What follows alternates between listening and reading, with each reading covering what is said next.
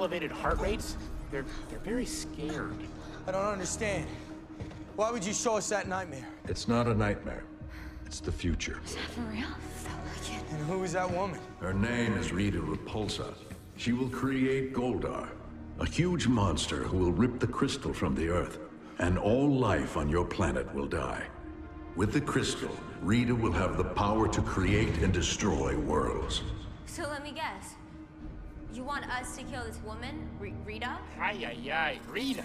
She must be stopped. When is she coming? She's already here. My best guess is we have 11 months. Oh, I'm sorry, days. 11 days.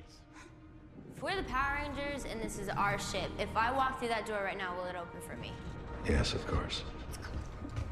Whoa, what are you doing? No, come back! No, please don't. Jason, my Ranger team died defending the crystal from Rita. That's why I'm in this war. How'd you know my name? Because it's you, Jason Scott. You are the leader. You are the Red Ranger. Rita was a Ranger too, and my friend. But she betrayed us, wanted more power. She lost her way. Now she is just pure evil. You must bring them back, all of the Rangers. You must train your team to stop Rita before she has the strength to find the crystal. Okay. I'm leaving. And I only speak for myself. No, you speak for all of them. You know that deep down what I'm saying is true. You were born for this. Welcome to the Superhero Cinephiles podcast. I'm your host, Perry Constantine, and we've got two guests on this week, the hosts of the Comically Pedantic podcast, and that is Derek Chase and Corinne Levy. Guys, how you doing today? Good. Yeah, we're doing pretty great. Happy to be here. Happy to have you on. Yeah. I was really excited to get your email when you said you wanted to talk about Power Rangers today, the 2017 movie. So I'm really looking forward to diving into this movie because I'm one of the few defenders of this movie, I think. So I definitely think it's got some good points that people overlook. So I'm looking forward to getting into it today. But before we jump too much into that, why don't you tell people a little bit about yourself? Derek, why don't you start? Okay. I am a graduate of the Kubert School. So I studied comic books for quite a while, actually. I went to two of my professors were the Kuberts. I had Andy and Joe before Joe passed away, unfortunately. I don't know. The most interesting thing about me is just that I know Corinne and we do this podcast for Corinne? I am kind of on the opposite side of Derek, which is what's so fun about doing a podcast with him. I am very new to comics. I have always been wanting to get into them for a long time, and then just there's been points in my life where I've just been into other things. Like my main thing that I do in the outside of the comics realm is I am like a very big culinary person. So like I studied culinary nutrition. I used to be like a cheesemaker for a hot minute. So like I had been a bit busy. But when I met Derek, actually through his fiance, we worked at the creamery together. Derek helped me get into comics. So I've been learning a lot of things from him, like getting a lot of recommendations, kind of finding my own things that I like. So it's fun to kind of find a new hobby with a friend. Mm-hmm. Awesome. And how did you guys end up starting the Comically Pedantic show? Derek, I believe you started it first and then Corinne came on later. Do I have that right? Yes. Yeah. So I started the show with just sort of the idea of going over some of the more complicated and weirder aspects of the comic book world, specifically the more the more I would say negative aspects of a lot of things, because that tends to be what I find really interesting. I actually when I first started the show, one of the main topics I wanted to cover was Dave Sim, and his like Cerebus comic book, and then just him in general, sort of things that he has done throughout his life. But then as I started getting into it, it's really hard to write multi-page scripts for an episode and keep things going.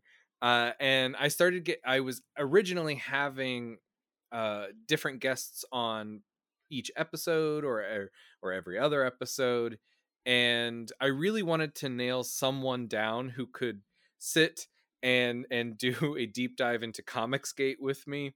And I wanted it to be someone, one, who knew very little about them, and two, who wouldn't run away screaming after the first episode that we did. And I asked Corinne if she would be my scapegoat, my pincushion, whatever you want to say. And she graciously stepped in, and it was just such a fun experience. I asked her to stay on as long as she wanted, and thankfully she had enough fun that she decided to. Yeah. Just kind of throwing her in the deep end there, starting with Comicsgate too. Yeah, it truly was like, oh hey, do you want to like guest on my podcast? And I was like, I've never done a podcast before, but I'll like tap into my pure millennial side. Like, why not? And then it just was like shoved off cliff. And there were some very interesting topics first discussed, because we started with in order to even talk about Comicsgate, which I believe, like, when Derek mentioned it, I was like, is that like a President Nixon vibe scandal? Like, I don't know what's happening. It's not really, in case you didn't know, but I'm sure you did know. And yeah, so we had to talk about Gamergate even before we got to talk about Comicsgate. So it was a very, like, whew, what a deep dive. Yeah. And then thankfully it's gotten brighter since then. Like, after that, it was like, here's a treat, Corinne. We're going to talk about Batman. And I was like, thank you.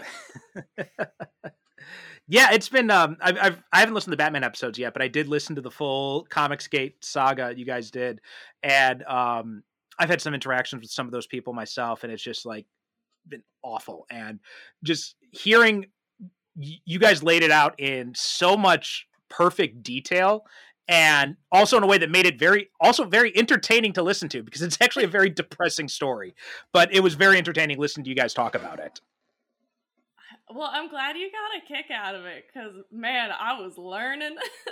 I was concerned when I was writing those scripts. I was like, because originally I was like, oh, it'll be like 3 episodes long, and it ended up being 6. Yeah.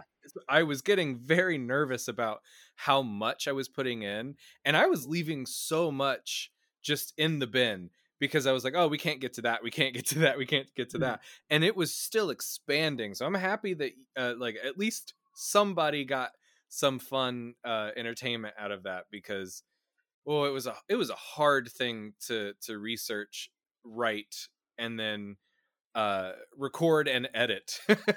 I can only imagine. Yeah. Sorry, go ahead, Corinne. Oh no, that's okay. I think the best thing that came out of it, though, was we really did want to put like a positive spin on it, and like at the end, Derek did end up buying the domain, like fuck Comicsgate, which is still like my favorite thing.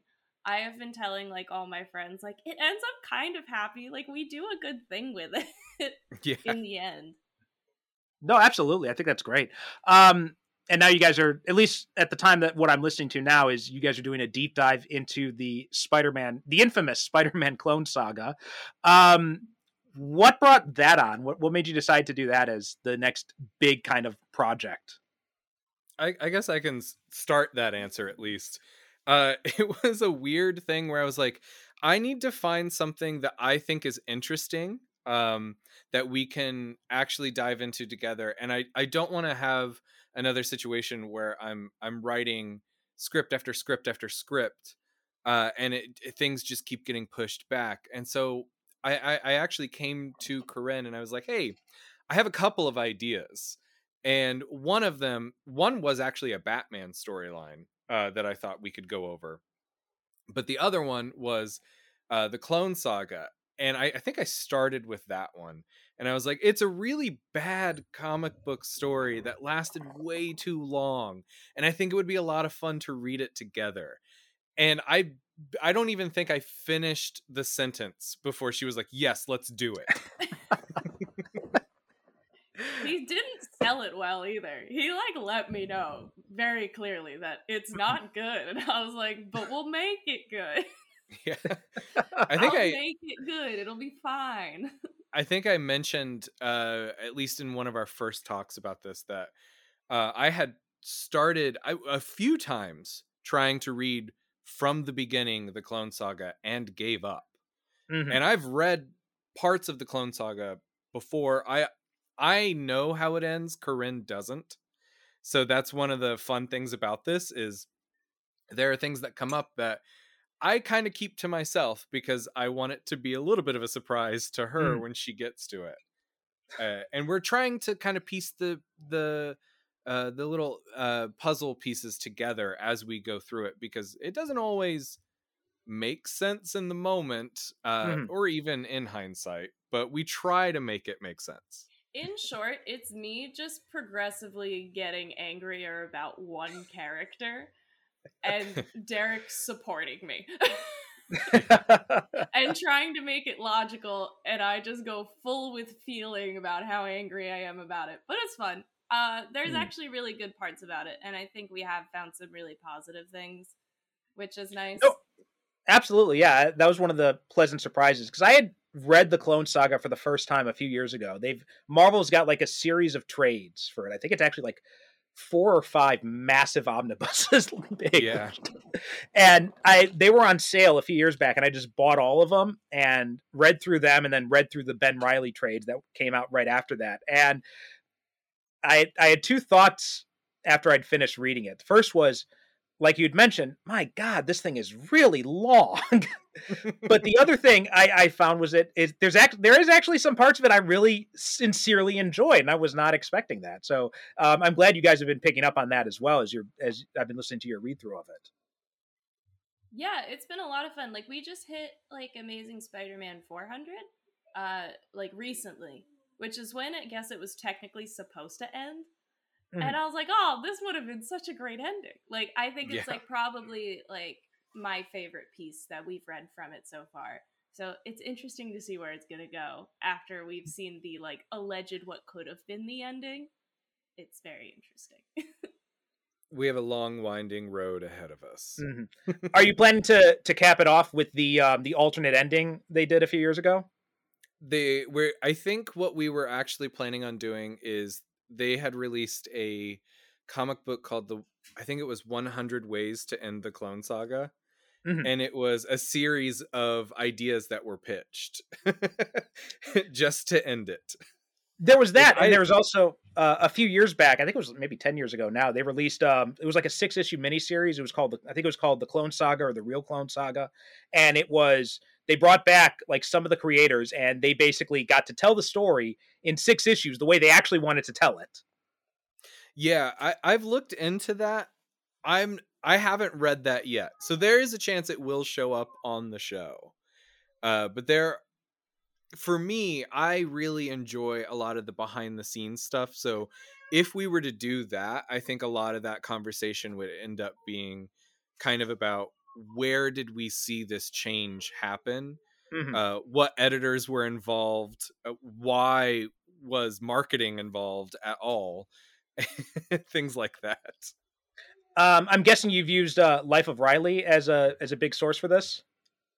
Oh yeah, I tend to have a bit of trivia at the end of each episode, and it's not always Life of Riley. It is mostly Life of Riley. We usually take just editor Glenn Greenberg's comments, just to give some context to the story that we just read or something that happened within it. Okay.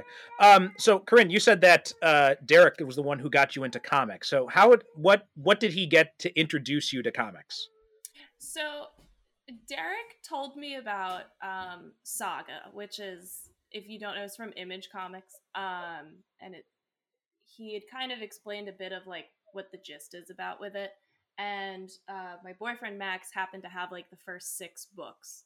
And I was like, I'm going to read this. And then I just fell in love with it. I think I read all 6 of them in like 2 nights.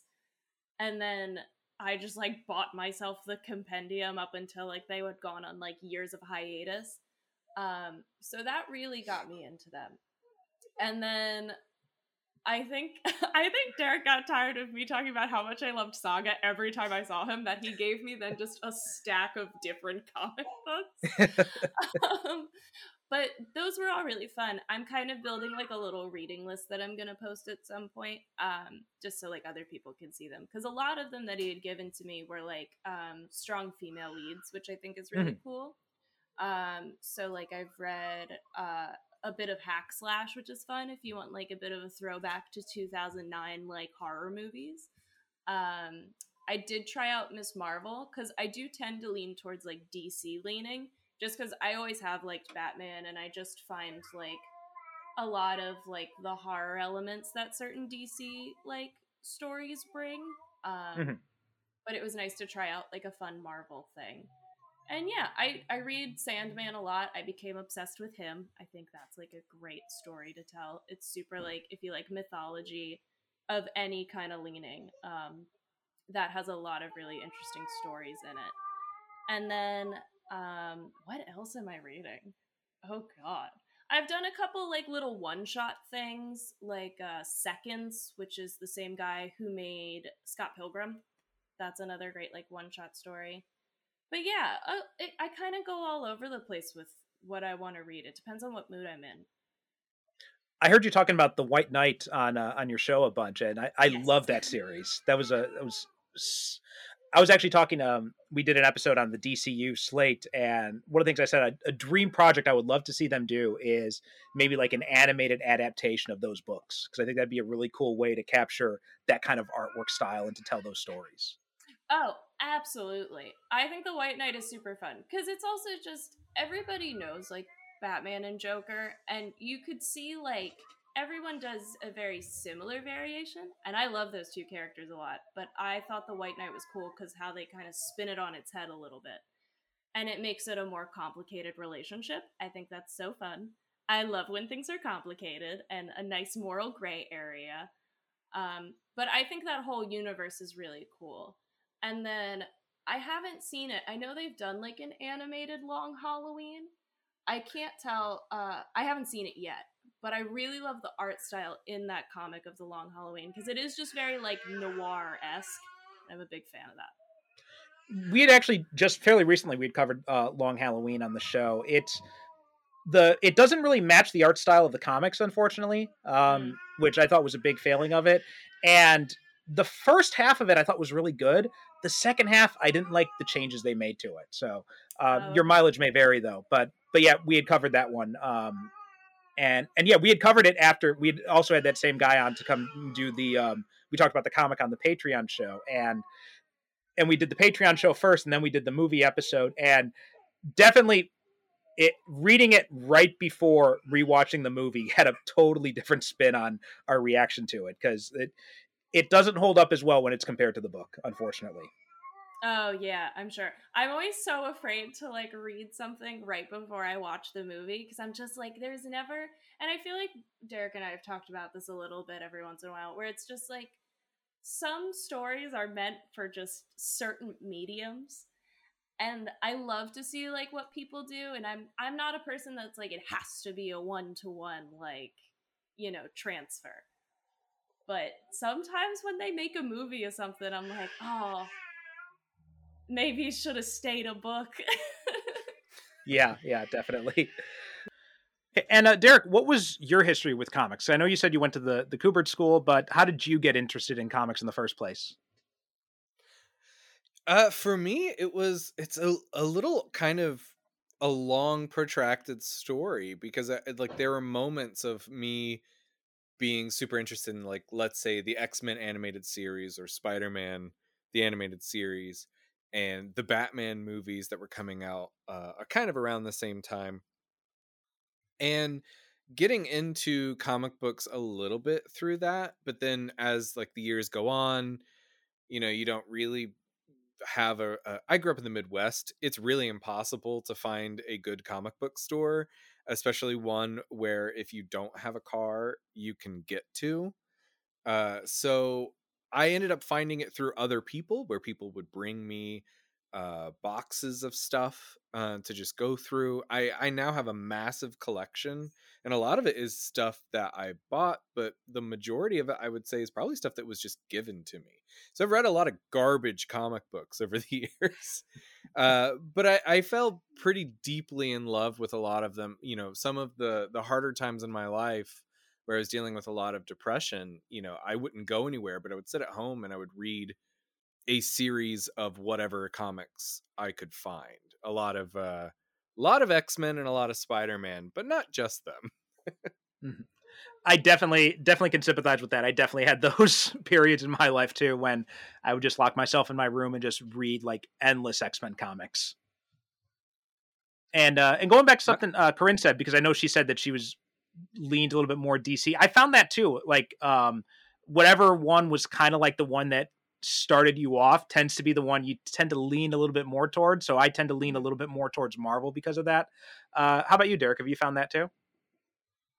Yeah, I go through waves where I will be very interested in specific. X-Men tends to be the thing that I fall back on, and I think a lot of that does have to do with being introduced to the X-Men at a younger age, and it just being a very good idea for a story, and having so many different directions that they have gone in over the years with different characters to carry those stories. But I go through waves where that'll be my touchstone, and then I'll be really into Superman for a bit, or the Teenage Mutant Ninja Turtles, or right now I'm very into a lot of like indie stuff. I kind of want something that's short and is a full story. It's one and done because I get kind of bored reading long storylines. I have to take breaks, you know. But Yeah. again, whenever that ends up happening, I fall back on things like the X-Men. Yeah, I definitely had times like that too, when I feel like I've been reading too much Superman now. I need to take a break and just read like a one story thing and then be done with it. So that answers my next question too, is what kind of stuff are you interested in now? How about you, Corinne? What kind of stuff are you really interested in right now? Well, so to prevent myself from having that problem of getting tired of something, I force myself to never read a similar thing consecutively. So, like, I was just like, when I read the first book of Sandman, like, I binged that book and I was like, this is great. I know I want more of it, but I'm going to tuck it away for now. And I'll read, like, I'll go back and forth between comics and novels intentionally so I don't get tired of something. So I want to say, like, the last comic I read was book 2 of Sandman. But then, like, to spice it up, because a lot of times, like, there's a lot of very heavy themes with that.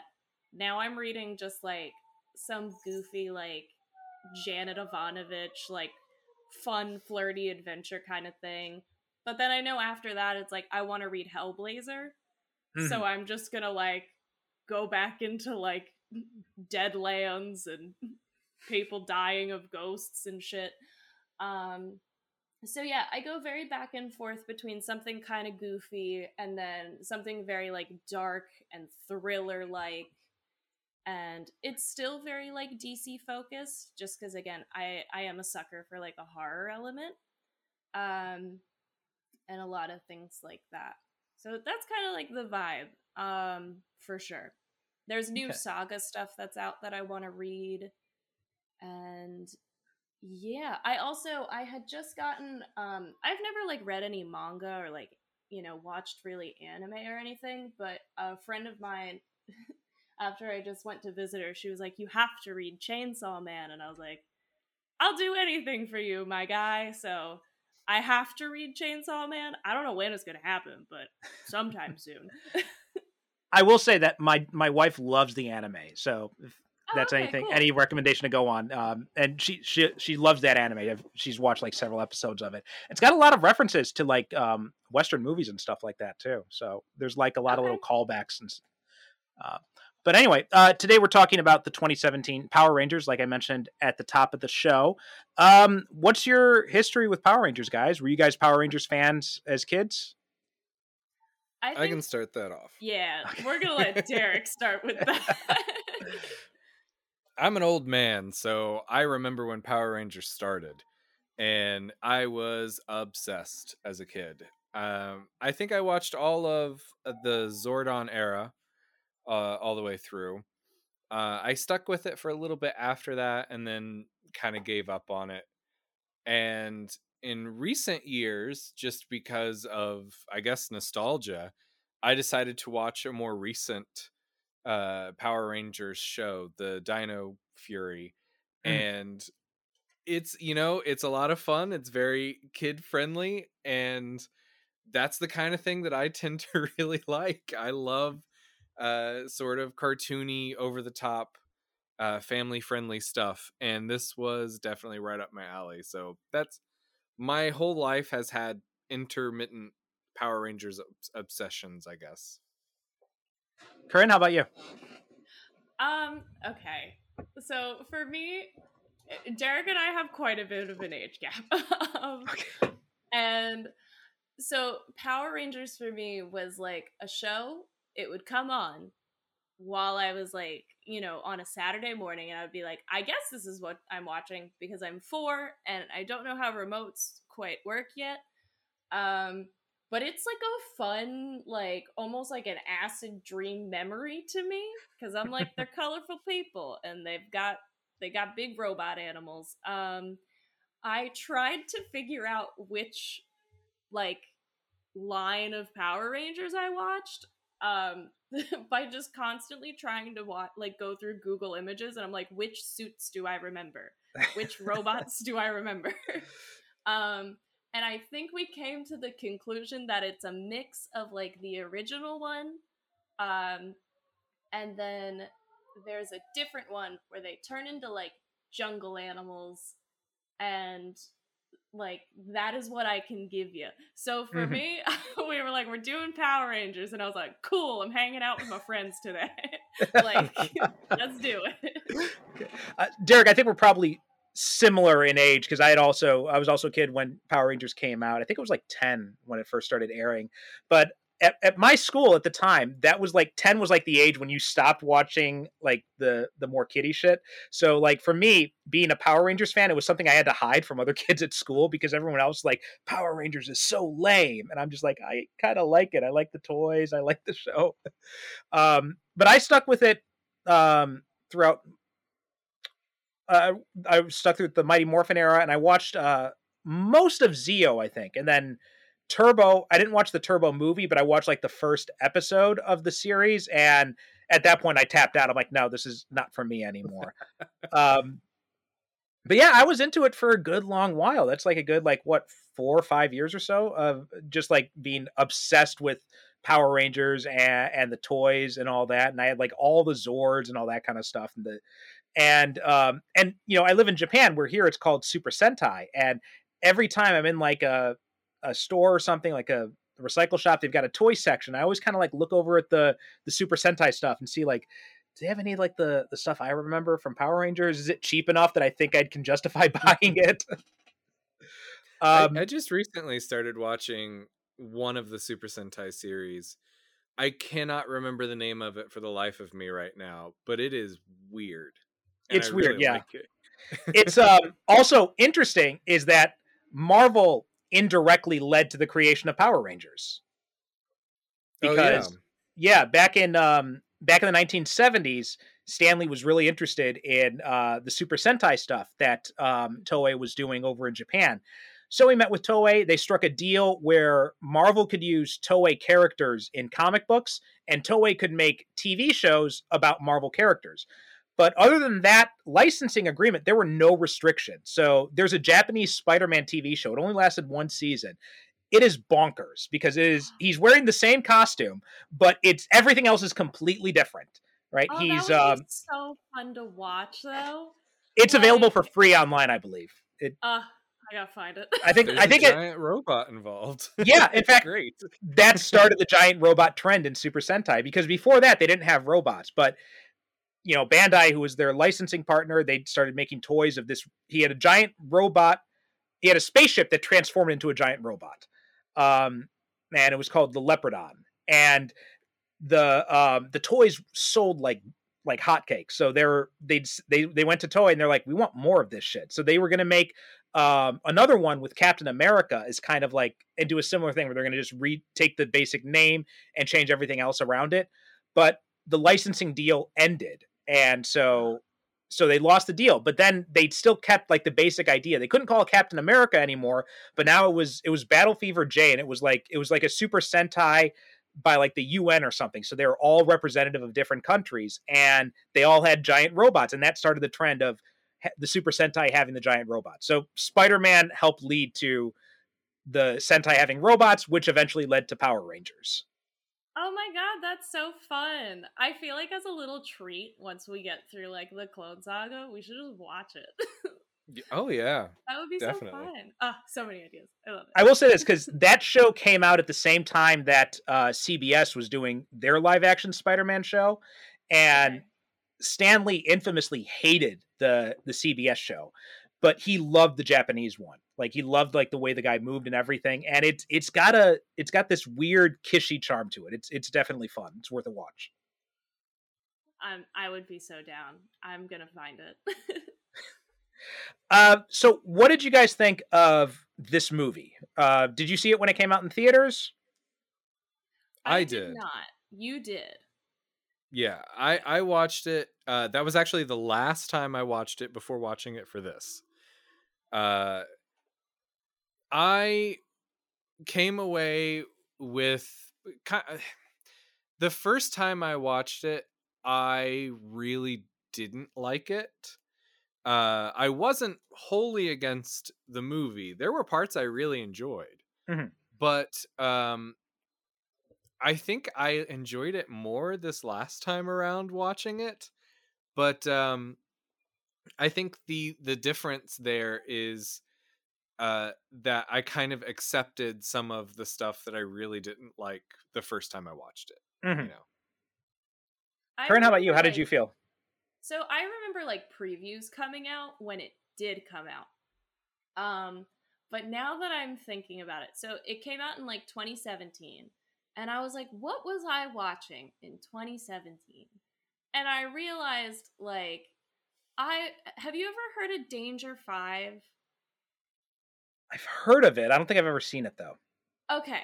So if you picture like kind of the craziness how like old Power Rangers was filmed, but it's like fake set in the 60s or 50s, and it's like the most technicolor production that a modern like cheap Australia ever produced. It's like an insane show, and I loved it, and I was like, wow, maybe this is what Power Rangers felt like to other people. And so I was like, okay, so I'm gonna watch this movie. I watched it like on Thursday, and I was trying to remember what Power Rangers felt like to me, and I was like, well, it felt like Danger 5. It's colorful, it's punchy, and it's heckin' goofy. So I'm gonna set the intention of enjoying this colorful, punchy, and maybe goofy movie. I don't know. And then it wasn't that. And I was like, all right, guess we're watching this other movie that I did not set intentions for. But I watched it with my boyfriend, which definitely made it like a good experience. This is a movie I feel like you have to watch with another person. Mm-hmm. Yeah, I would actually say that the other difference between me watching it the first time and the second time was I watched it alone the first time. I watched it with my fiance and a friend this last time.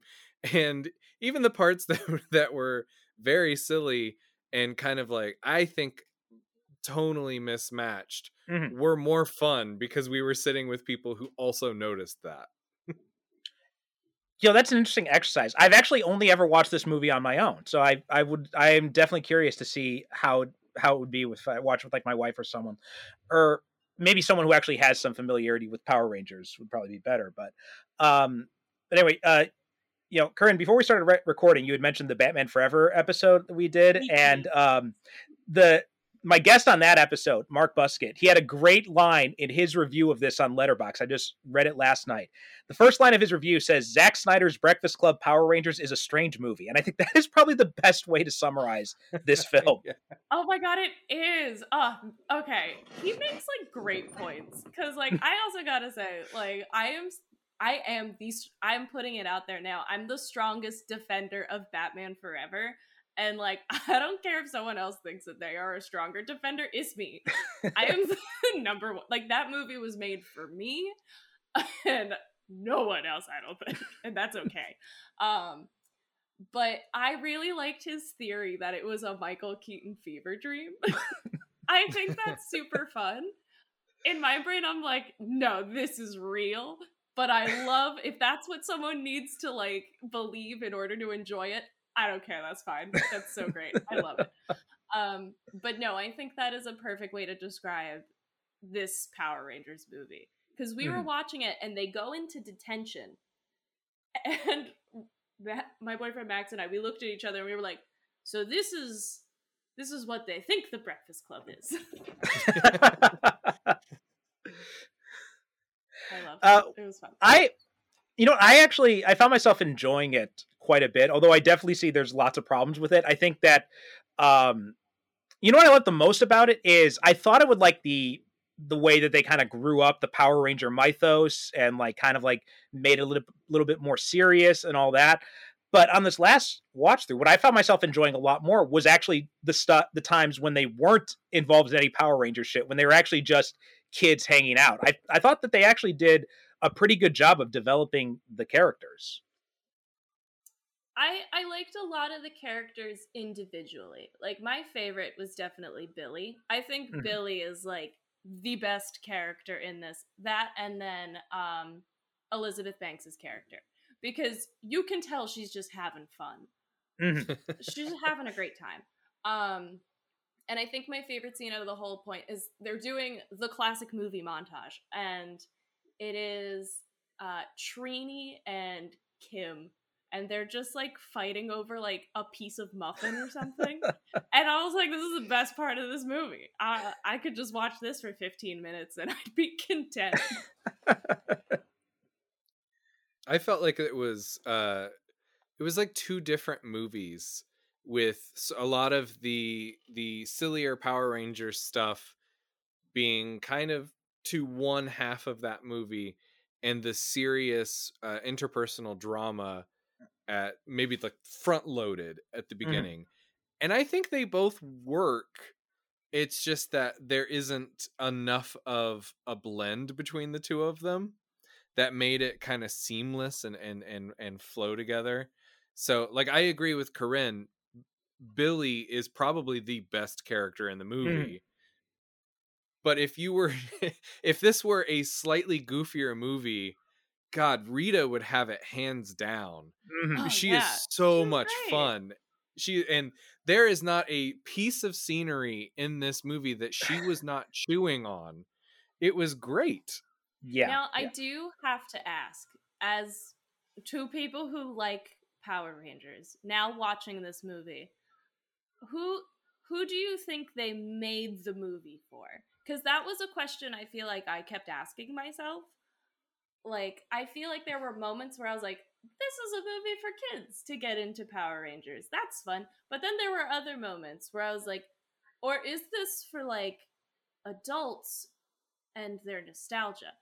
I kept I feel like tonally, and especially with the way the script was written, I feel like I kept getting confused on, like, is it for one? Is it for the other?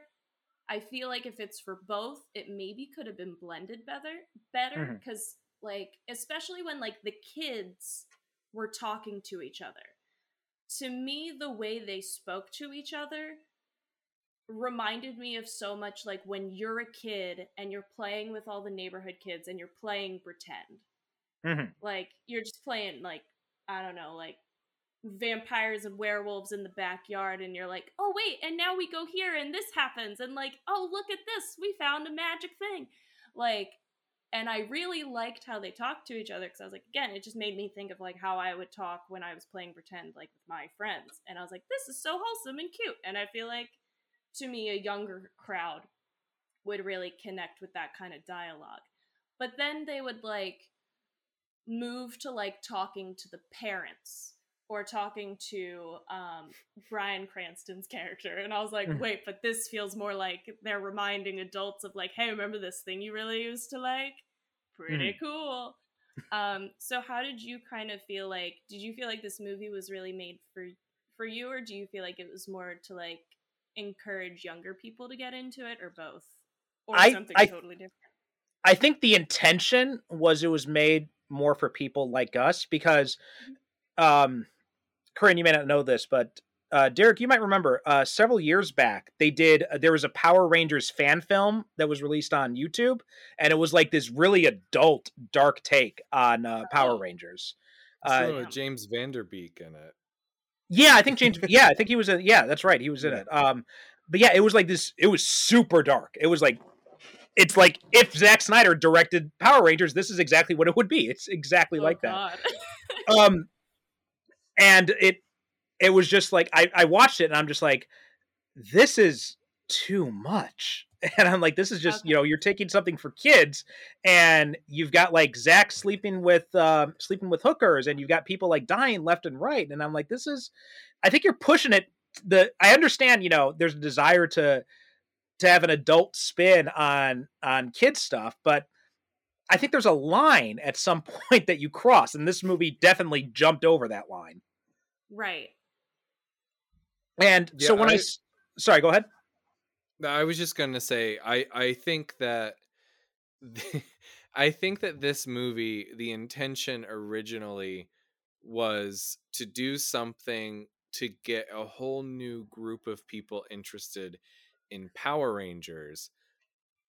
But then when they started doing it, they remembered how often kids had to hide that they were interested in Power Rangers, and they tried to make it more serious and be like, no, it's okay that you like it. Don't like it's all serious now. There's no camp involved at all. Don't worry about it.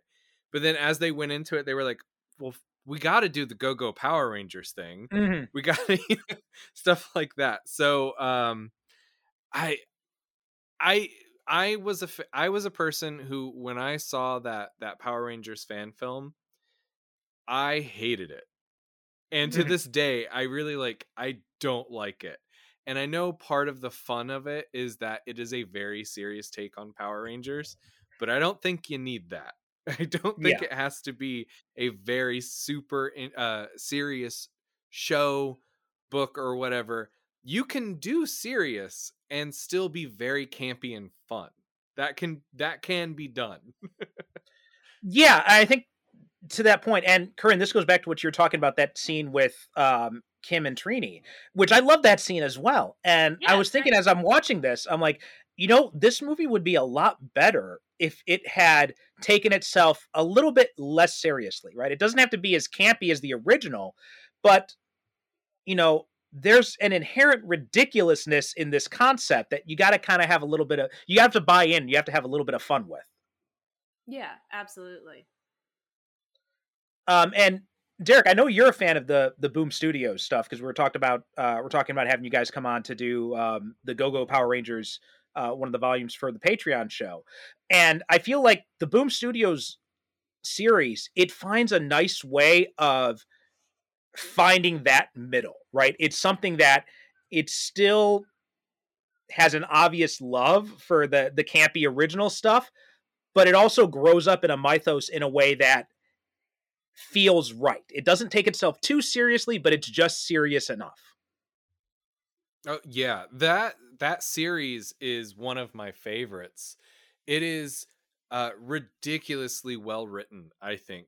I think actually the first time I picked up that series, I think I got to like issue 3 of it, and I remember putting on like my Instagram story something like, this book has no right to be as good as it is.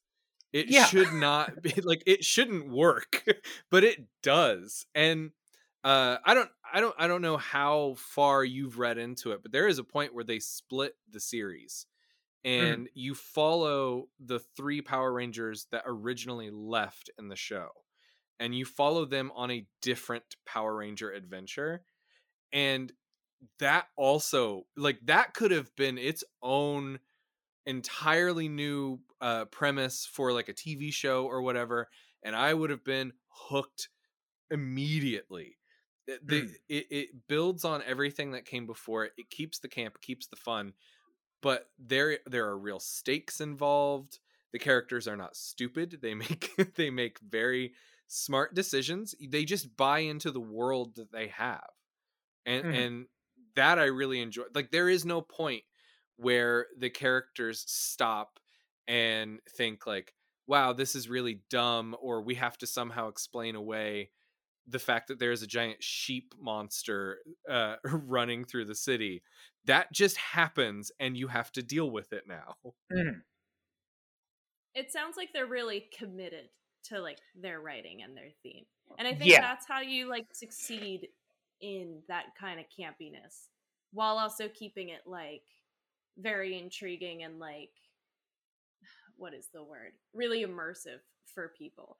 Like, that's why I really like Saga, because Saga, like, it has some crazy people in it. Like, there's people with TV heads, and, you know, there's a cat that just tells you if it's lying or not. And those are all very ridiculous things, but it also talks about very, like, heavy topics. And it's because they're just so committed to being like, well, there's a crazy world, but even if your world is crazy, you know, anything can happen in a world, whether it's serious or not. It's just, you got to be committed to it. You can't be like, oh no, is this too silly? Like, I have to cater to other people. No, you got to commit to the craft. I mean, I think James Gunn is a really good example of that, because you watch The Suicide Squad and it's serious in a lot of ways, right? Like, you know, it's got these real stakes to it, but at the same time, you've got John Cena walking around with a bright red shirt and what looks like a silver toilet seat on his head. And I loved that movie. It was so fun. Yeah, and that's another example of like, this should not work, but it does. And I feel like I get a similar feeling from that Power Rangers series, and I feel like this movie needed more of that confidence in itself to really kind of lean into those absurd aspects of it. I did some digging last night, and by digging I mean I did a 5-second Google. And I don't know how much you're aware of this, but the director of this movie had done he was a director on one previous movie, and that was a Michael Bay produced project. And then this was the only other movie he did. And the writer of the movie, I believe the last writing credit that person had was for this movie. So I think something, you know, they were trying to go for something, and I can see like a Zack Snyder, a Michael Bay influence in trying to do this. I think that was sort of, because this is like right smack dab in the middle of Transformers mania, you know, and the start of the Zack Snyder Justice League whole universe. I think there was something there they were trying to capitalize on, and these people they brought in were like, yeah, I can do that for you, I can make that thing, and it clearly did not work. I think that's honestly probably why I didn't see the movie. Not only it's like, yes, I barely watched Power Rangers when I was a kid, because it was just I just missed like the age where it was like a thing for me to watch like fully. But also just there was a lot of like the Transformers Michael Bay vibe, where it's like everything is a CGI robot, or it was like, you know, the Snyderverse, where everything is just like, it looks like a cutscene from a video game, to me at least. And that was just like not my thing. I like very colorful things. So I was like, I'll go watch Grand Budapest Hotel. It's got purple in it. I want to go see that. that was a thing too about this movie that kind of let me down, because again, like, I remembered, I was like, Power Rangers are colorful. Mhm. They're colorful, and I want to see like good hues of like reds and blues and pinks and yellows, and like to me, I was like, I would start naming things that would happen 5 seconds before it happened. Like in the very beginning, where Kim is in the bathroom, I like looked over and I was like, she's gonna cut her hair with those scissors. And my boyfriend's like, no, she's not. Boom, she's got a bob now. Or it would just be like, I think I said it within 10 minutes in the movie. I was like, we're not going to see them in the suits. They're not going to properly morph until we get to Act 3, where they have to be able to morph. Mm-hmm. And we're going to see very quickly they're in the suits, and then they're going to go straight to the robots that they show us. And it's exactly what happened. That was a thing that really bothered me, because, you know, you're coming in to see a Power Rangers movie. I understand there is a point where you have to build up to those kind of things. Yeah, you gotta tease it was like a little bit. There was like a 2-minute fight scene where they were all wearing the suits, and then it was immediately to the Zords. Well, and there's also there's the 30-second walk up where it's all of them in line and they got the suits on, and it could have been so cool and super exciting, and they look great. The suits do look good. But the way that they light things in the scene, I almost couldn't tell the Blue Ranger apart from the Black Ranger, which is unfortunate, because it's those suits are supposed to be colorful. They're called the Red Ranger because oh my god, that man is red, or that woman is hot pink. We're rocking and rolling with these colors. And I felt like they kind of just did the Marvel jumpsuit effect with them, which if they just had a couple more sunny days in it, it could be such good color. But yeah, I had a lot of similar ideas too because I think the suits, they're okay. I think I'm they don't have to have the unitards from the original or anything like that, but yeah, and I also feel yeah, but I also feel like maybe they're a bit too complicated, and to your point about the colors, I definitely felt that too. I'm just it is really dark that the way they're lighting these things, and I'm just looking at some of the images from the movie right now, and you compare them to some of the actual poster artwork where it's much brighter and it's much more vibrant. I'm like, that would have looked so much better if they had actually felt committed to showing bright colors on film instead of being afraid to. And it is weird that this came out in 2017, because this does feel a lot like a movie that would have come out more in 2010 or something like that, back when studios were kind of ashamed of doing superhero stuff. Yeah, I'm surprised they just didn't really again, I feel like they just didn't commit to it. I think they were a little nervous. I feel like you can kind of tell. I hated the designs for the suits and for the Zords. I didn't get a strong... I think that the suits looked too similar to each other and were very complicated. They were too busy. And less colorful in that regard. And then when it came to the Zords, they were incredibly complicated to the point where they didn't look anything like the animal that they are supposed to represent. That's true. There was a point where apparently the joke was that Billy was driving backwards. I did not know he was driving backwards. Yeah, I did not catch that either.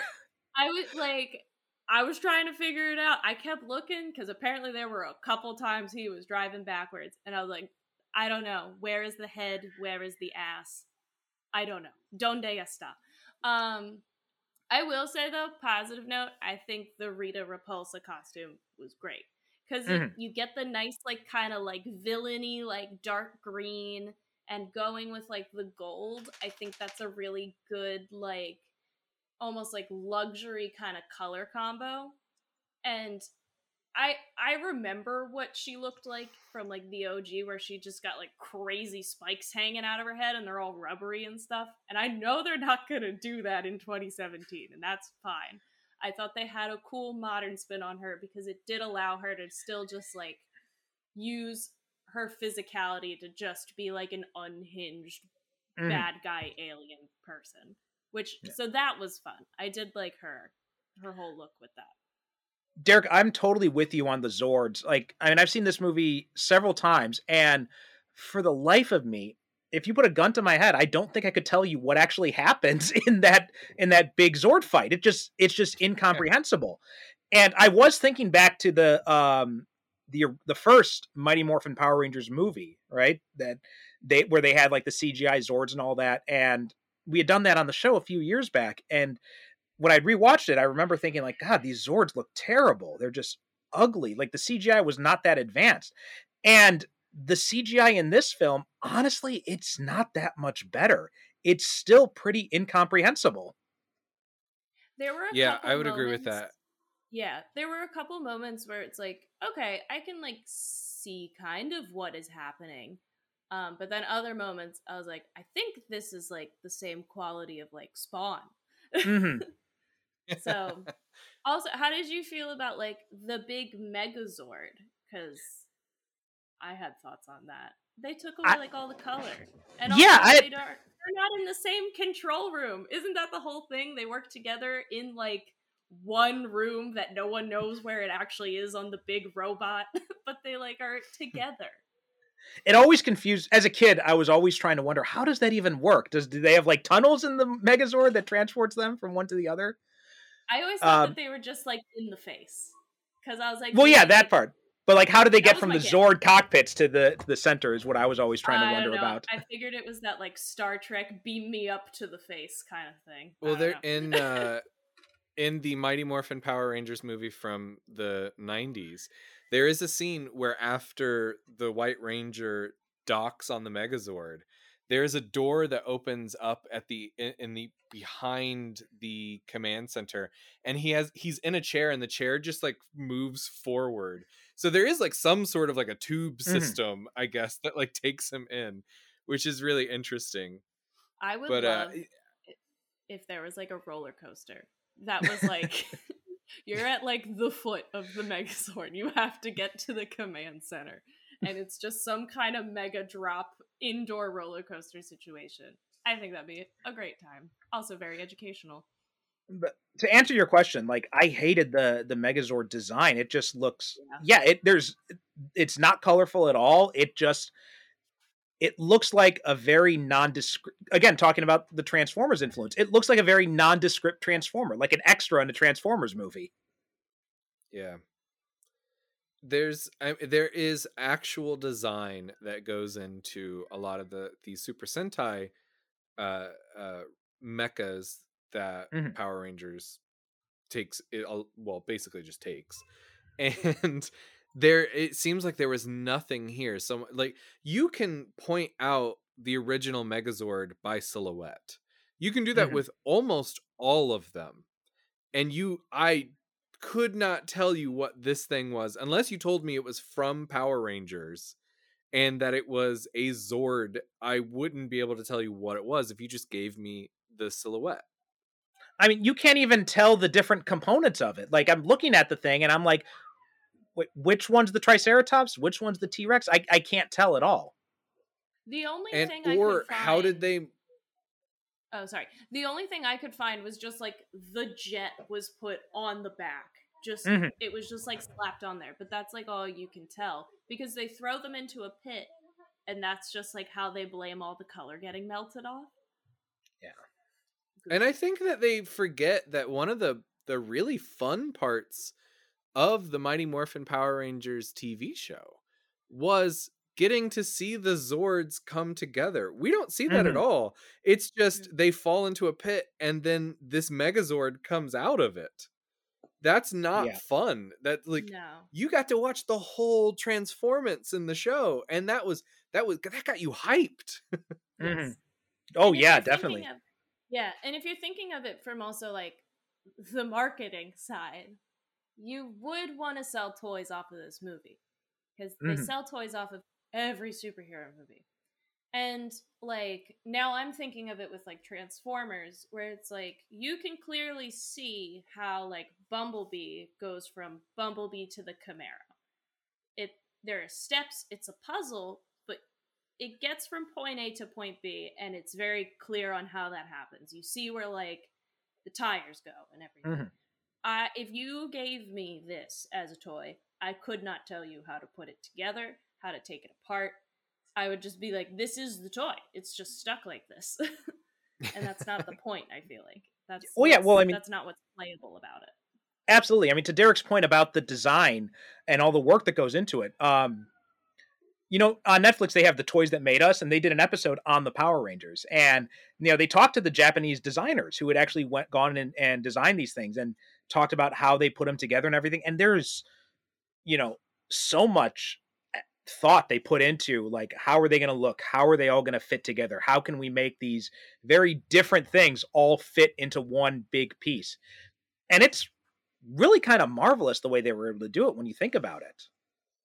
Yeah, absolutely. It takes a lot of like creativity and like just kind of engineering skills to create something so interactive like that.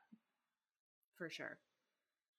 And that was one of the most fun parts of the toys, was not so much the Power Rangers figures themselves, but playing with the Zords and putting them all together. That was, you know, I mean, I used to put those damn things together and take them apart nonstop for hours. I used to try to do what they did in the show. Like, you get to see not just like how they put together, but there's a very specific sequence in which they go. And it just made sense to try to do that with the toys, you know? And if you're making this, I assume you're going to be selling this to kids or adults that still really like to have these figures. But like, you would want to have something that people enjoy about putting them together. I do want to talk about Elizabeth Banks because, like you guys very accurately said, she is far and away the best part of this movie. Like, I feel like she is the only person who really got the assignment correct. She's like, oh, we're doing a modern Power Rangers, so there's got to be a degree of camp in it. I think she's the only one who actually understood that part of it. And I love camp. So, like, the fact that I feel like she almost went with it with like a theater kid approach, where she's like, the camera is not my audience. The audience is like hundreds of yards away from me. I gotta make sure they see me. And I saw her. I was like, she was killing it. And I think a lot of acting like that is very fun. Like, if I had to pick like if I had to swap genders for this role, I would want like a young Tim Curry to play this role. And I think that they did good. I think she did great. I think she hit like a good kind of Tim Curry, almost like zaniness to it, which I'm a sucker for. You're right. It's almost like she's putting on a bit of a Tim Curry impersonation at some points, like even with the weird accent she's doing and everything. Yeah. Absolutely. I was thinking last night while I was watching this, and it might be because we had just talked about Batman Forever, but I was like, Schumacher should have done Power Rangers. Oh, hell that's yeah. what should have been done. I would have seen it if that was the case. If they started a like trailer and they were like, hey, do you remember this Batman Forever movie? Do you also remember Batman and Robin? Do you want to watch him take control of 5 teenagers in a movie? Here you go. I would have bought a ticket. I would have gone to the premiere, gotten myself like a big old thing of popcorn, and had a hoot and a half. I would have been so thrilled. Well, I mean, even in the Batman movies, there are like neon gangs. So like there is a design aesthetic moving in that you clearly remember. It is easy to see. And then in this movie, they were like, oh, we have to have some sort of minion to fight named the Putties. So let's just make them a jumble of rocks that you cannot see. There is nothing interesting about them. I literally Schumacher would have forgot gone about them. bananas with them.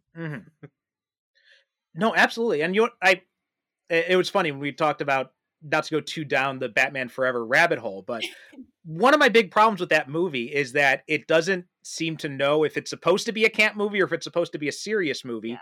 and it just ends up being really horny instead. Whereas Batman and Robin, like, I can go back and watch that. I'm like, you know what?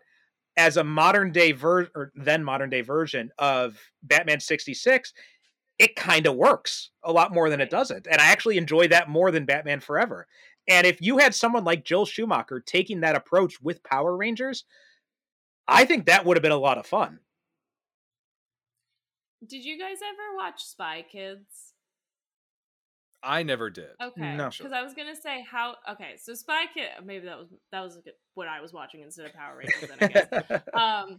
But it's like CGI was kind of just starting, but it is like a wild adventure. I mean, I highly recommend it because it's truly just a trip.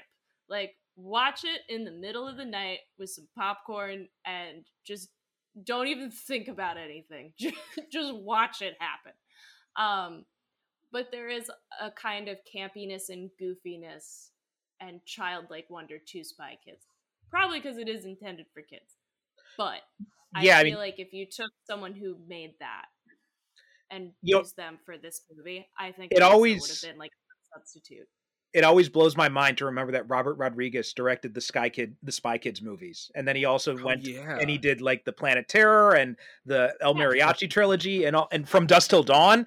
And I'm just like, I think I would want to see Robert Rodriguez as Power Rangers too. The only other person I would say From Dusk Till Dawn is like as weird and horror filled as that movie is, it's also really campy. It's very campy, yeah. Planet Terror too, right? Planet Terror is supremely campy.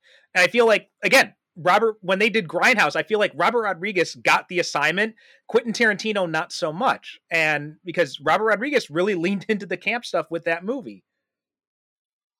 And I think that's what Power Rangers needs. I think that's what we've learned today, guys, is that there are just some franchises that require camp.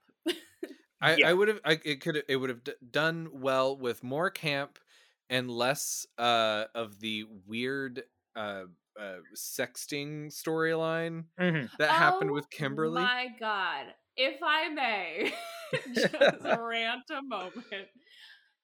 I love that they try, and by love I mean I can't stand the fact that they tried to make a character have like a thing they did that was bad, but like, you gotta forgive her.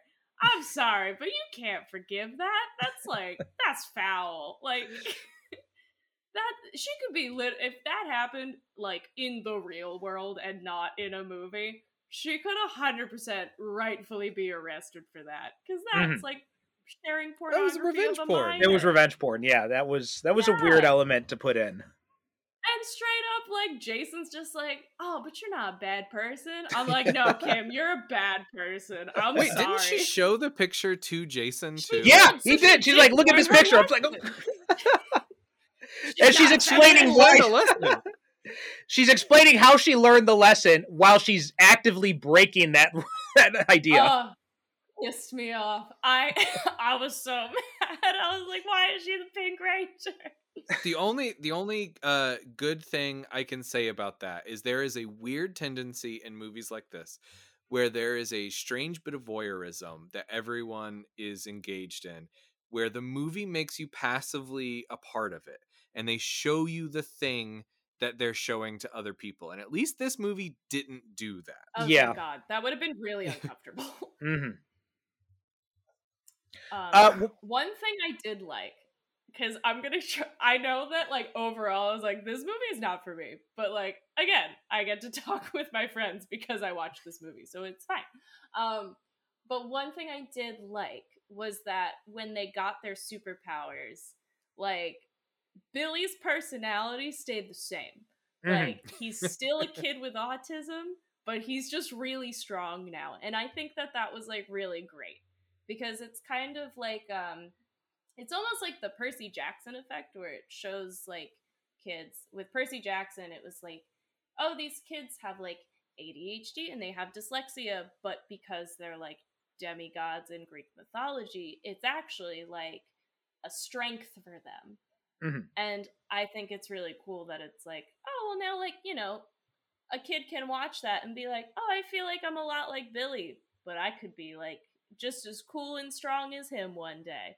And I thought that was like a very nice thing because he's still my favorite. I will forever root for Billy. He was so fun to watch.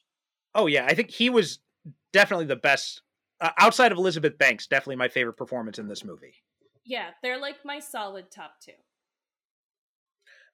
One of the changes too I liked is I like that they established that Rita herself and Zordon used to be Power Rangers. Because that was always one of the things of just like watching the TV show. I was actually very curious about the lore and the world aspects of it. Like, well, if she's been in prison for what 10,000 years or something, what happened before that, right? How does Zordon get trapped in this time warp? Where does all this stuff begin? And I actually thought it was really cool to show that Zordon was originally the Red Ranger and Rita was originally the Green Ranger. And she even still has aspects of the Green Ranger costume in her look. Yeah, I thought that was an interesting twist.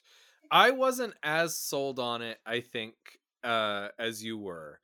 But I think for me, it was more to do with I really enjoyed that Rita was just kind of a witch in the original series.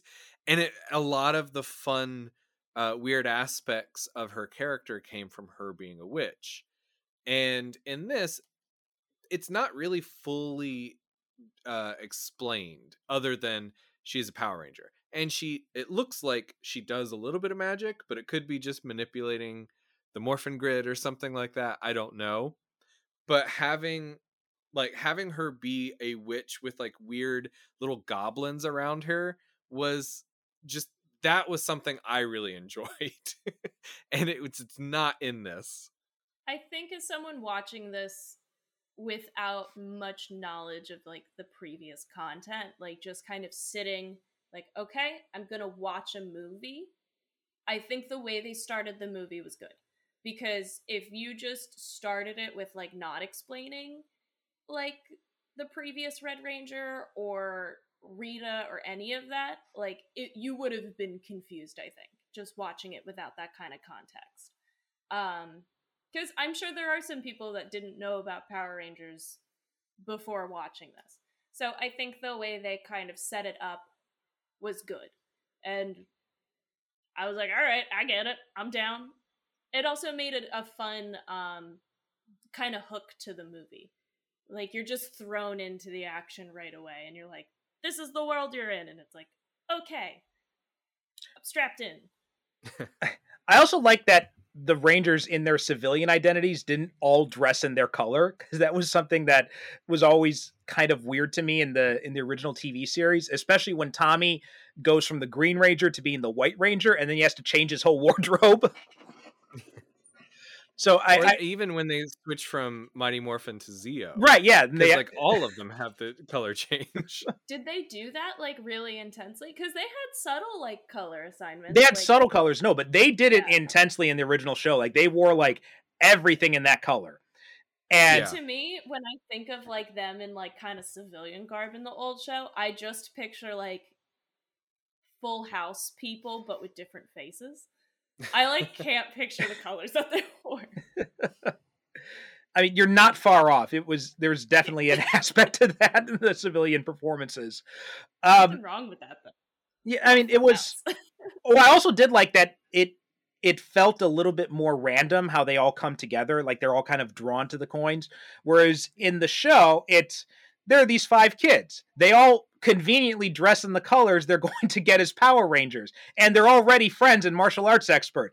Zordon just picks them. And I always thought it was kind of funny how when they did the stories when the bullies were trying to find out who the Power Rangers are, it's like, does nobody think to ask the 5 or 6 kids who always hang out together, always do martial arts, always seem to be getting in fights with monsters in the park, and who all conveniently dress in the same colors as the Power Rangers? Oh no, that's and too also obvious. Like when someone leaves the show and then they cycle in other people who wear the exact same color as the person who just left. They didn't have the budget for other costumes. They're just I guess like, not. "Yeah, Rick left. You're in, Steve." I did like that aspect of it. What did you guys think of Bryan Cranston as Zordon? I mean, I like Bryan Cranston. I think he is just a fun guy.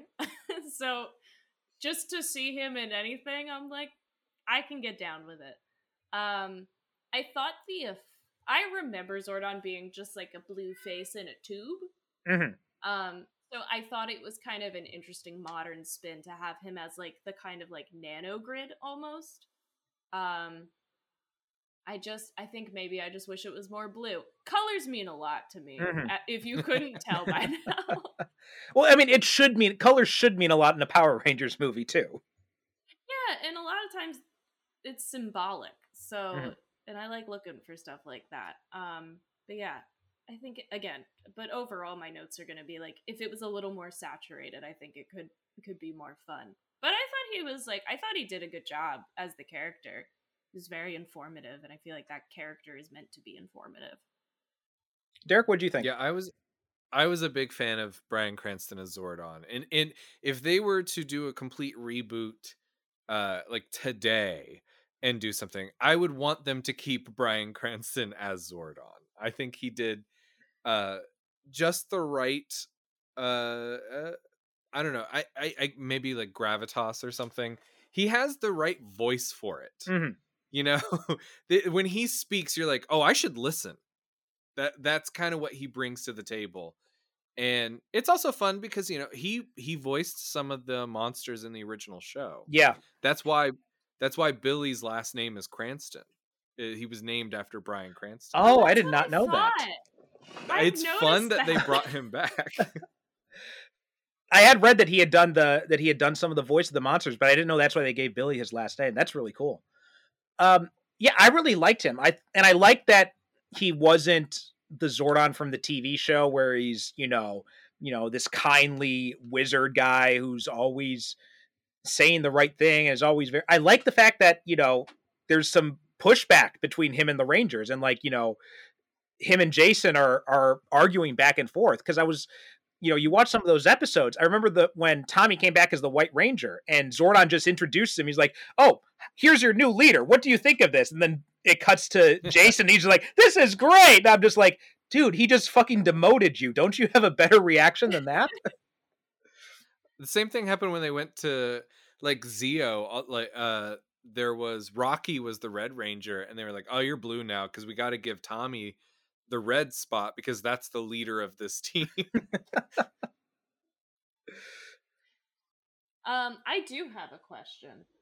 Okay. What did you guys think of kind of how the fight scenes and a lot of like the car chase scenes, like how did you feel like how they were filmed? Because I definitely had some thoughts. Honestly, the action was one of the least interesting things of this movie for me. Like that was actually where I really started tuning out. I think I actually fell asleep during the Zord fight at one point. I would agree. I actually complained last night about the lack of martial arts in the movie. It is very uninteresting fighting. There is nothing in there that I was like, oh man, I want to go and sign up for a class to learn how to do this kind of thing. Right. It was just generic punching and throwing people around. And that's not like, that's fine for a regular movie, but this is Power Rangers. Yes. You're supposed to have like some kick-ass fight scenes. Yeah, I would agree, because from, again, what I remember is a lot of like crazy kicks, funky punches, and then eventually when things get really tough, they then resort to like the robots. But another thing that I felt like with just like the cinematography almost, I feel like it made me a bit directionally impaired. Like they would be, especially when like in the final scene, I like couldn't tell like what street they were on, like in relation to like who are they fighting in relation to where is everybody? How did they eventually meet up? I felt like it was just very confusing to watch. And maybe it's Well- just because like the CGI maybe needed a little more attention, or they maybe needed like a redesign on how things looked to make it easier to look at. But also same with like the sizing of Goldar against the like Megazord. It was Mhm. like at first I was like, wow, Goldar's like a lot bigger. And then another scene would happen and I was like, oh no, they're the same size. It almost felt like I was like competing with an optical illusion. I was like, I don't know how big these things are anymore. And I also don't know what street they are. How close are they to the Krispy Kreme? Like where is all this happening anymore? I don't know if you guys felt as directionally impaired as I was. I didn't notice that, but I think that's it definitely speaks to what Derek was saying earlier about the fact that this director has obviously not done a lot of movies, because Yeah. if you're going to be doing a fight scene, like you should really have either some experience, especially something that's as big as Power Rangers, where a big focus of that, again, to what Derek was saying, a big focus of that TV show was the action. You weren't going into that show, and the actors weren't cast on their incredible acting ability, right? I mean, Amy Jo Johnson was the only real actor of the bunch, and she's pretty much the only one who had an acting career after she was done in the show. But everybody else, they were cast for their martial arts skills or their gymnastics ability, and Right. and that's why you watch that show, because the characters honestly were very flat in that show. They didn't have a lot of dimension. They didn't have a lot of depth. They didn't have a lot of conflict with each other. It was just, they were very bland. And so you watch that show so you could watch the action scenes. Yeah. So if you're going to get someone to direct this movie, and it's great that they're beefing up their performance side, and they're trying to give these characters a little bit more depth. I really did appreciate the effort, even if it was misguided in the Kimberly situation. But I feel like you shouldn't have done that at the expense of all the action. Yeah. Absolutely. There's plenty of opportunity for this movie to have had some just really standout scenes. Mhm. And I don't really think that was made a priority. Like, you could have had, like, Shang-Chi has some amazing fight scenes in it. Oh, yeah. And you could have done something very similar with these characters. You don't have to make them incredibly super powerful where, they hit a brick wall and it falls apart or whatever. You could have them, like, learn the martial arts and have that be something that was driving those action scenes. Mhm. And I mean, you can't really do the same thing with the Zords, but it would go a long way if you could kind of see what was going on. And I think with the Zords, it's almost like they put the detail in the wrong places. Mhm. Like, it seemed like, because with the older robots, from what I remember, there was a lot of just solid color and like bare bones but distinctive shape. And it was almost like they did too much with like the fine detailing of these ones, where it's like there's a lot of different lines and outlines and different colors happening. But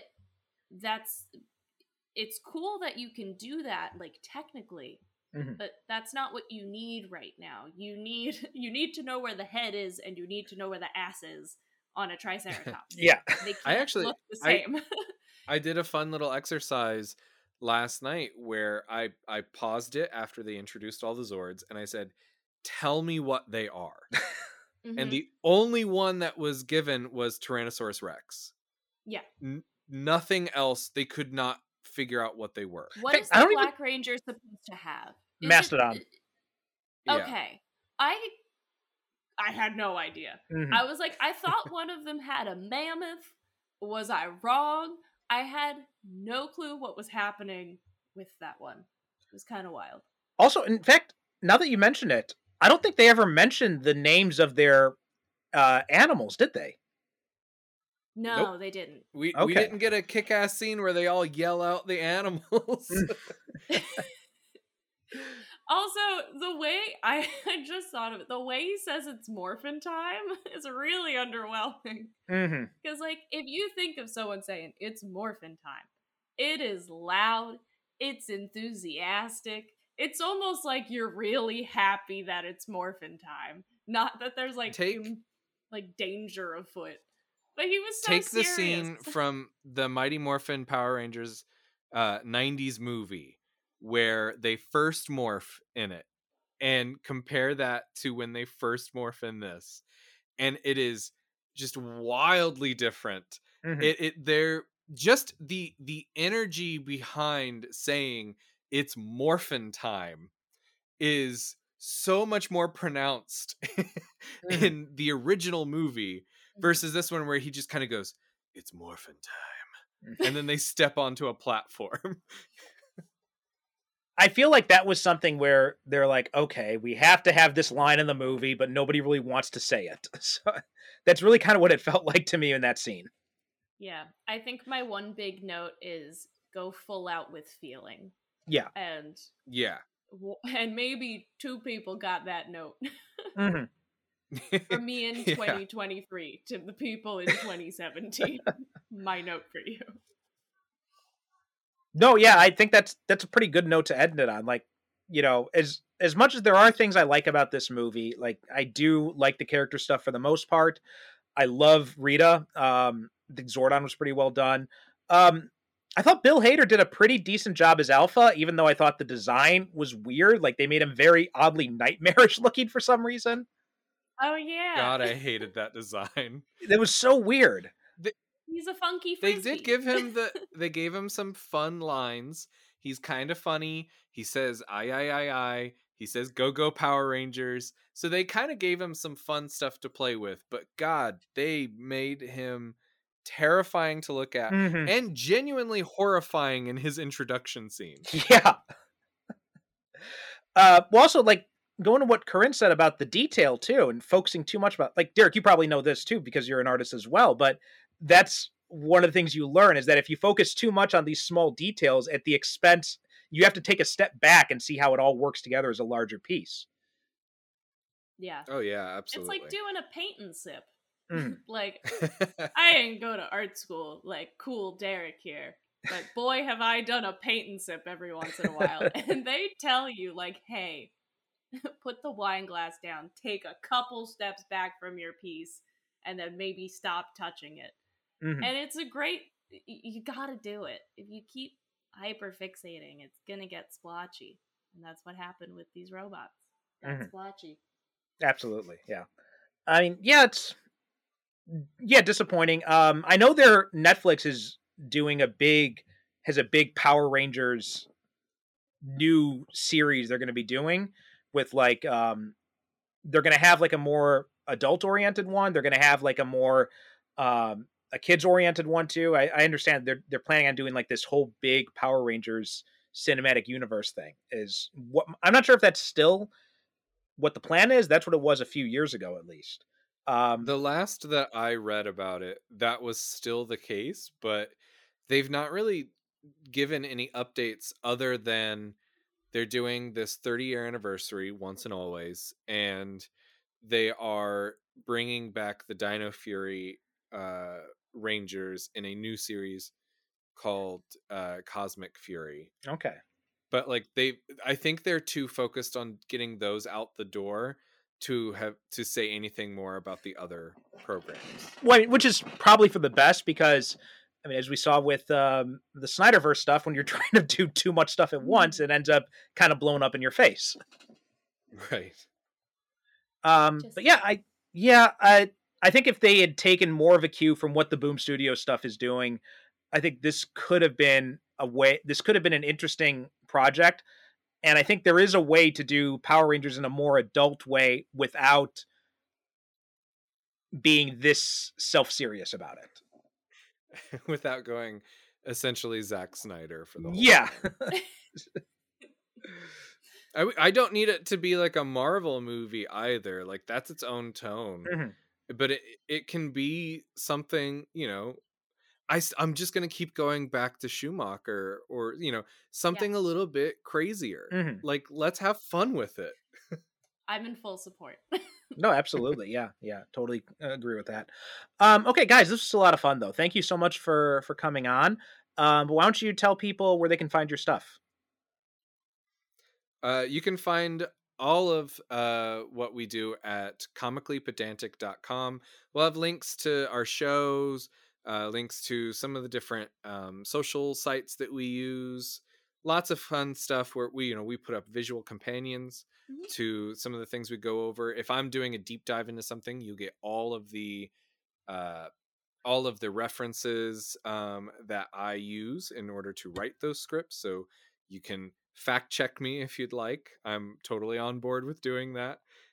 We don't have like a Patreon or anything because honestly, I'm not super interested in doing that kind of thing. This is just fun. We just do it for shits and gigs. Yeah.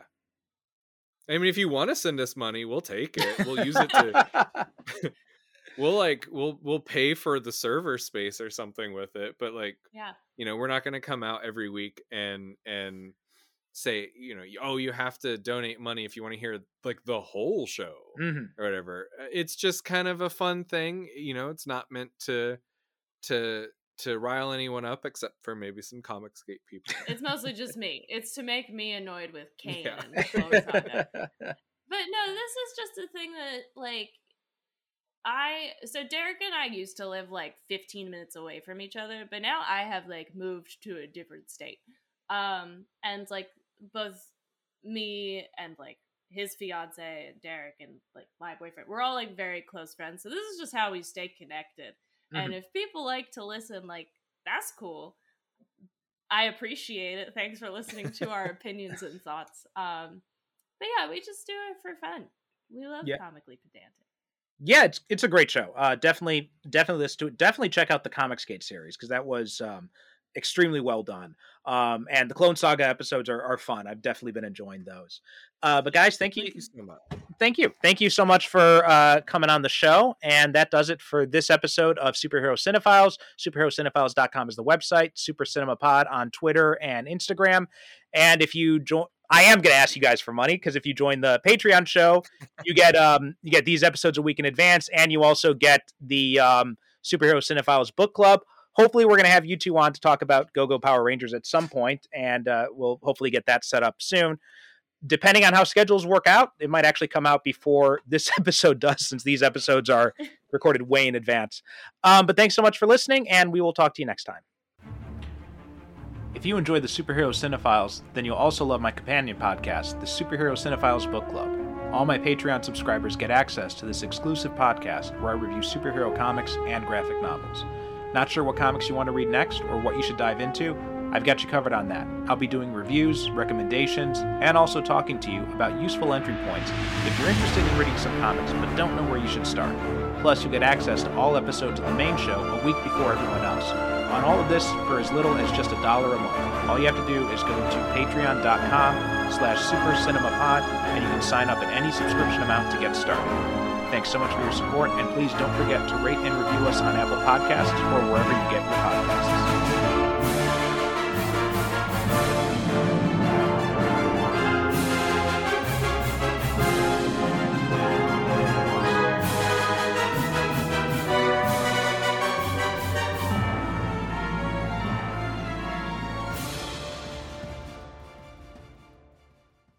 Thank you for listening. And as always, good night, good evening. God bless.